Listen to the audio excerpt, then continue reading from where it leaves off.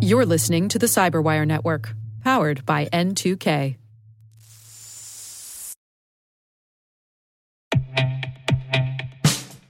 And now, a message from Cyberbit. Mastering cybersecurity is like mastering a sport. You build muscle memory through rigorous practice, then you train as a team to foster cohesion while operating under pressure. Like athletes, cybersecurity professionals thrive on hands-on simulation. But traditional courses, certifications, and open-source labs won't build you a winning team. You need Cyberbit. Cyberbit offers a hyper-realistic simulation environment for your SOC, IR, and C-suite to refine your skills, all using the market-leading SIMs, EDRs, firewalls, and WAFs they use every day. Cyberbit is offering Cyberwire listeners a free live-fire exercise. Sign up your team now at cyberbit.com/cyberwire.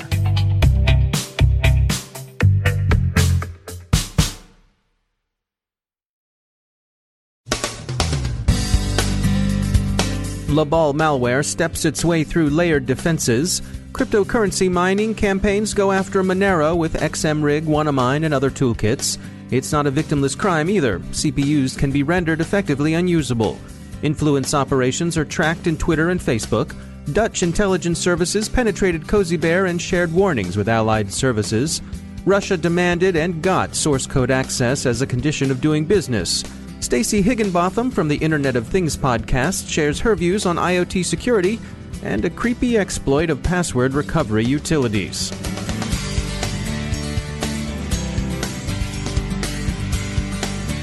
I'm Dave Bittner with your Cyberwire summary for Friday, January 26, 2018. Layered defenses in depth that involve a complementary mix of automated tools, user awareness, and human analysts and watchstanders have for some time been the default best practice in enterprise security. But of course, as is always the case in conflict, defenders are up against adversaries who observe, orient, decide, and act, tuning their attack to the defender's vulnerabilities. Researchers at Komodo Threat Research Labs are reporting an interesting campaign that constitutes a kind of layered attack designed to get around layered defenses. Komodo calls it a complicated chain to bypass technical security means and deceive human intelligence. The malware involved is called Labal, and as so often happens, infection begins with a phishing email. The fish bait presents itself as a message from FedEx, telling the victim that a package couldn't be delivered because it exceeded a non-existent free deliver limit. If you want your package, the email explains, you must go pick it up from a nearby outlet. To do so, you must click a link to download a label you'll need to present in order to get your parcel. The link, of course, is malicious, and it's disguised as a Google Drive link. The hackers have presented plenty of reassuring markers in the address bar, like secure and HTTPS and drive.google.com. And the label itself appears to be an Adobe Acrobat document, but the malware payload it carries scans the infected machine and steals all manner of information, cookies and credentials, email, instant messenger clients, and in a big payoff, it looks for cryptocurrency wallets it can rifle. The researchers say the campaign is targeting some 30 email servers. It's connected to an IP address and domain in Sao Paulo, Brazil. Cryptocurrency mining shows no signs of slacking off.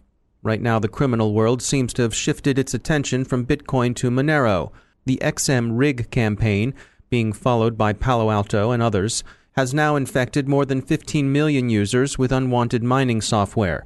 XMRig misuses URL shortener Bitly to hide red flags from users it seeks to induce to click malicious ads. Other mining campaigns are in full swing. Security company Dr. Web reports that Windows systems running some versions of the Cleverance Mobile Smarts server, a legitimate Russian product that automates various industrial and logistical processes, are being infected with malicious DLL files that mine Monero. Trend Micro is following a similar campaign against Apache Struts and .NET Nuke servers, and Palo Alto Networks is tracking a mass effort to infect individual users through file-sharing sites, retail rather than wholesale infestations. Panda Security describes WannaMine, which is fileless malware used in what are being characterized as smash-and-grab attacks. As its name suggests, WannaMine makes use of the same exploits as WannaCry, but instead of encrypting files, it worms its way into systems to install a miner. Perhaps you're tempted to ask, well, what's the big deal? Sure, I'd rather not be running some random guy's program on my device, but after all, I'm not always using that CPU power, and they're not stealing anything from me anyway. No harm, no foul, right? Well, no, generous live and let live soul. These miners and other like them aren't a relatively harmless nuisance. They burn power, of course, and they also hog more CPU resources than you might imagine. CrowdStrike warns that mining is so computationally intensive that it routinely renders affected CPUs unusable. Turning to news of information operations, the British Parliament is dissatisfied with what many MPs take to be Twitter's evasiveness over how its platform may have been used to influence the UK's Brexit vote. Facebook reports its introspective conclusion that Russian agents were found behind 129 promoted events during the election cycle. Dutch intelligence services are reported to have penetrated Cozy Bear before the FSB threat actor hit the U.S. Democratic National Committee. They shared warnings with their American colleagues. Symantec, SAP, and McAfee are reported to have submitted source code for inspection by Russian security organs. Such inspection was apparently a precondition for doing business in Russia. This has disturbed observers because of the possibility that such inspection might reveal exploitable vulnerabilities. Finally, in news of crime and punishment, one Mr. Jonathan Powell of Phoenix, Arizona, has received a prison sentence after his conviction in a case involving his intrusion into university students' email and social media accounts. He gained access to a utility IT staffs use to help students when the students forget their passwords. And why? He was looking for explicit pictures female students might have cached in their accounts. Creepy, yeah, and well-deserving of a sabbatical in the big house. It's also bizarre.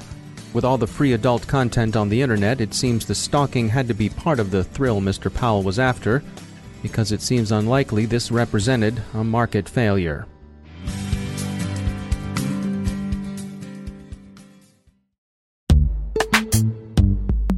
Every day, your IAM tech debt grows. Your multi-generational services struggle to work together. Building an identity fabric can fix this. It makes all your identity tooling stronger and allows you to connect any app to any service you want to use, with zero coding, zero maintenance, and zero app downtime. Strata's identity orchestration platform separates the identity logic from your applications, so you can optimize existing IAM tools and manage them in a single control plane. Now, every vendor, standard, and architecture work together. In short, building your identity fabric means you can secure your non-standard apps, keep your complex access policies, retire outdated IDPs, and modernize in record time. So build your fabric with Strata Identity and get rid of tech debt for good. Visit strata.io/cyberwire, share your identity priorities, and receive a pair of AirPods Pro. Offer valid for organizations over 5,000 employees. Connect today at strata.io/cyberwire.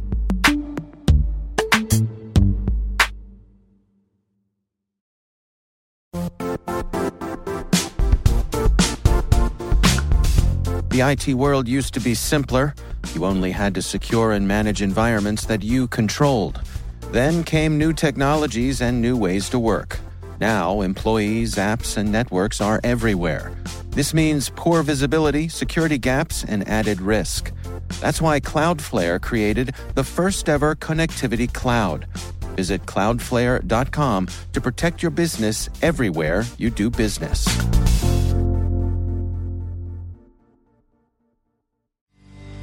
And joining me once again is Dale Drew. He's the Chief Security Strategist at CenturyLink. Dale, welcome back. Happy New Year. Happy New Year. Thank you very much for having me. Yeah, good to have you back. What are we in for this year, Dale? What are your thoughts? What do we need to batten down the hatches and be ready for? Well, I think 2018 is going to be a very interesting year from a cybersecurity perspective. I would call 2017 sort of the tipping point with regards to security. We saw a migration from bad guys mostly focusing on on obtaining reputation, getting a name for themselves, to the community finding a way to make revenue from attacks. Not just the professionals, but pretty much anybody. We saw a lot more people focusing on the revenue side of collecting from victims than we've ever seen before. I think that another thing is we saw, with regards to the level of sophistication in attacks that were previously reserved for nation states, we're seeing a much more commodity of sophistication being available to the bad guys. So, things like the Mariah botnet. That botnet has been modified so many times to be able to take advantage of that sort of ecosystem and that infrastructure, but then be able to tailor it to specific sort of attacks and specific sort of campaigns for the more commodity attacker. And then we're also seeing victims who just, well, I want to say this politely, victims are paying to reduce the nuisance factor. They're not necessarily interested in solving the overall solution for the ecosystem. They just want the problem to go away. So when they get hit with a ransomware attack, they're not interested in participating in the global excursion of how to stop ransomware. They just want the ransomware off their system so they can get back to business.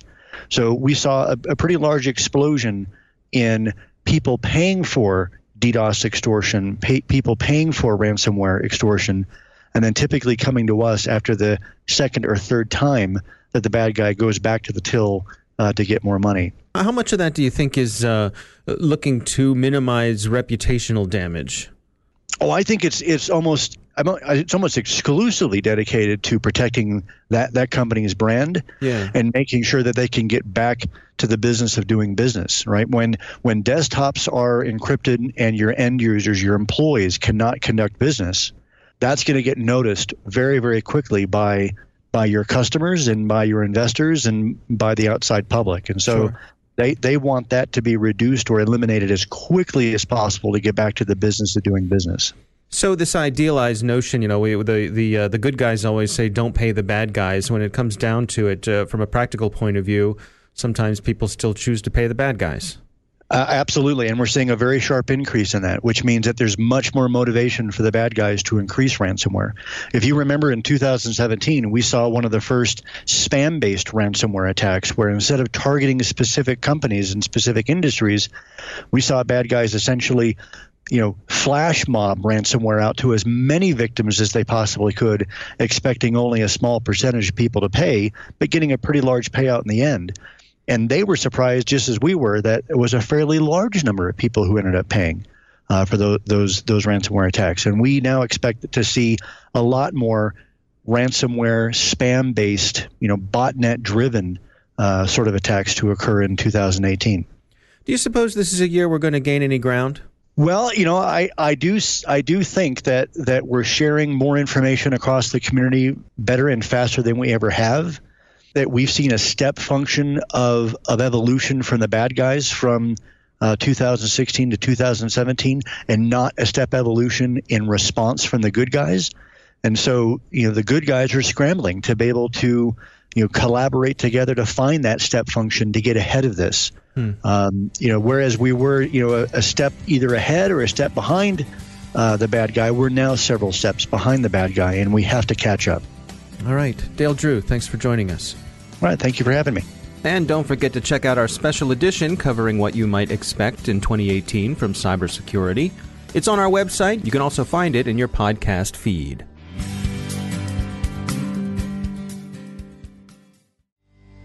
My guest today is Stacey Higginbotham. She's a journalist and producer and host of the Internet of Things podcast, a weekly exploration of all things IoT. She's got a weekly IoT newsletter as well, which you can sign up for on her website, iotpodcast.com. Why don't you start with the origin story there? What brought you to start the podcast? I was forced to. Many, many years ago at GigaOM, one of our colleagues was like, hey, you know what? You should start a podcast. I was like, oh, no. But I did it, and we decided to do the Internet of Things. This was probably back in, 2013. So a long time ago. And I started doing it, and he was like, you are terrible all by yourself. You need a co-host. And so my colleague at the time was Kevin Toffel, and he was like, I'll do it. That's how it started. It's not very glamorous. And then when GigaOM went under, Kevin and I were having so much fun. Plus, we were kind of traumatized by the loss of our livelihoods. So we were like, you know what? Let's keep the podcast going. So we started it up again. And even when I was working at Fortune, I was still doing the podcast on the side because it was super fun. And then I decided to really focus in on the Internet of Things. And Fortune was kind of like, we're not that into it. So I was like, let's do the podcast full time. And so far, it's worked. Yeah, well, one of the things I like about your show is that there's something for everyone. You have stuff for consumers, and you have stuff for enterprise folks, and you even dig into how IoT works in your own life with your family. It's true. I am a really technical person, although I am not like a computer scientist, and I love learning how things work. So I think that that's kind of the spirit Kevin and I both approached the show with, and we really believed and have since the very beginning that you have to try this stuff because marketers are going to market. And Lord knows that in the real world, tech products often behave badly. And from a security point of view, what sorts of things are on your radar? What are some of the things you think we need to pay attention to? I am still searching for a good security model for the Internet of Things. I feel like, so I've been in this space for 2 decades, this space being just technology. I've covered chips and cloud and data and all kinds of other stuff. So I feel like we came up with some decent models with the cloud, but we don't have something for IoT, for edge-based devices that are low in resources, so very tiny sensors. We don't have a way to scale out security programs to the masses. And the Internet of Things is bringing in a lot of companies that have never worried about cybersecurity or IT security before into this world. And we have to make it easier for them. So we have to have set standards, and we don't. I really actually am one of the people who believe that the government should set some standards here because absent those, you don't know what goal you're working for. So UL will say something secure or another lab will say something secure, but really you don't, as a consumer or even as like an enterprise software device buyer, you don't actually know what matters there. And right now the burden is all on the consumers, and it's not cool. What sort of policy framework would you like to see? Oh, that is the killer question, because I still don't think we have a security model. And that's where I'd like to start. So I don't know how we actually go about doing this. Is there like a security API that you can just put on a device? There's so many companies offering like an agent. There's a really interesting startup I just talked to called Vdoo, and they're trying to build, they're trying to just attack the problem from everywhere at once. So it's difficult, but they're trying to build they're trying to tier devices, and then they're trying to build a list of vulnerabilities, known vulnerabilities, and best practices for each class of device.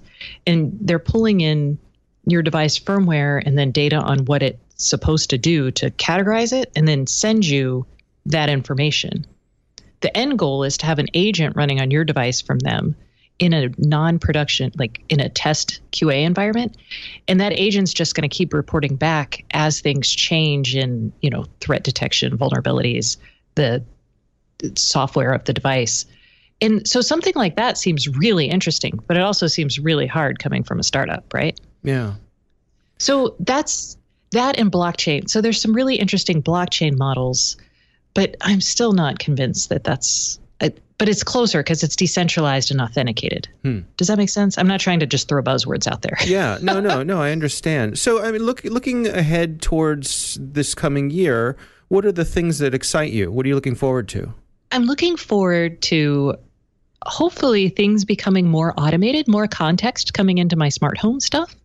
I'm looking forward to better data privacy practices.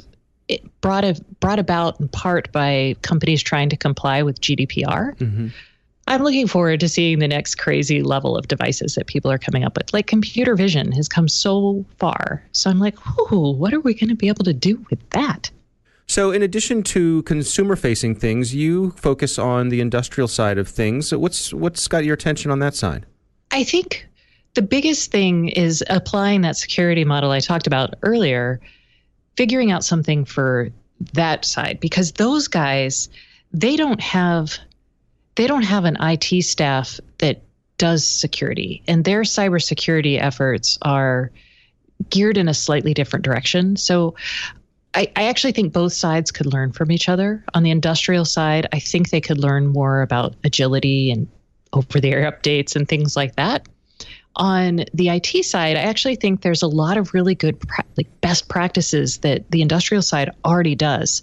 So they actually do a lot of training with their employees aimed at cybersecurity. So, talking about the information they post online, telling them not to, plug in USB drives that they find in the parking lot. Mm-hmm. A lot of those kind of things, they actually spend time with all of their employees, talking to them and training them on that, which I think is really valuable and probably should happen everywhere.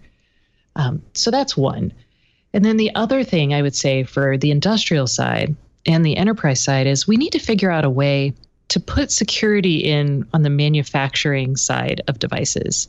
And we need to get some accountability among people in the supply chain to actually say, hey, wait, I just saw that you did this, and that is not a great implementation. We need to get more communication along the supply chain and pushback between manufacturers building up to a connected product there. That is Stacey Higginbotham. She's a journalist and producer and host of the Internet of Things podcast. You can find her show on iTunes and also at iotpodcast.com. Check it out. And we'll have an extended version of this interview on our Patreon page. That's at patreon.com/thecyberwire. Our supporters get first access. Are lengthy security reviews pulling attention away from your security program? With the largest network of trust centers, Vanta can help you streamline security reviews to win customer trust, save time, and close deals fast. Proactively demonstrate security by showcasing key resources like your SOC 2 or ISO 27001 and provide real-time evidence for passing controls. And when a security questionnaire is required, Vanta takes the first pass for you. Visit vanta.com/cyber to take a self-serve tour. That's vanta.com/cyber. Access to it, and then in a few days, everyone can check it out. We hope you will.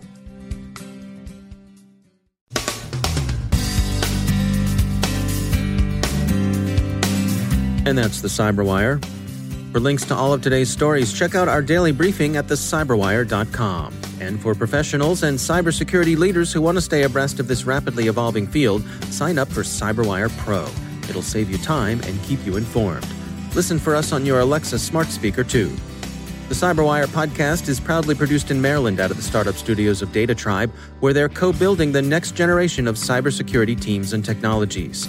Our amazing CyberWire team is Elliot Peltzman, Puru Prakash, Stefan Vaziri, Kelsey Bond, Tim Nodar, Joe Kerrigan, Carol Terrio, Ben Yellen, Nick Valecki, Gina Johnson, Bennett Moe, Chris Russell, John Petrick, Jennifer Iben, Rick Howard, Peter Kilpie, and I'm Dave Bittner. Thanks for listening. We'll see you back here tomorrow.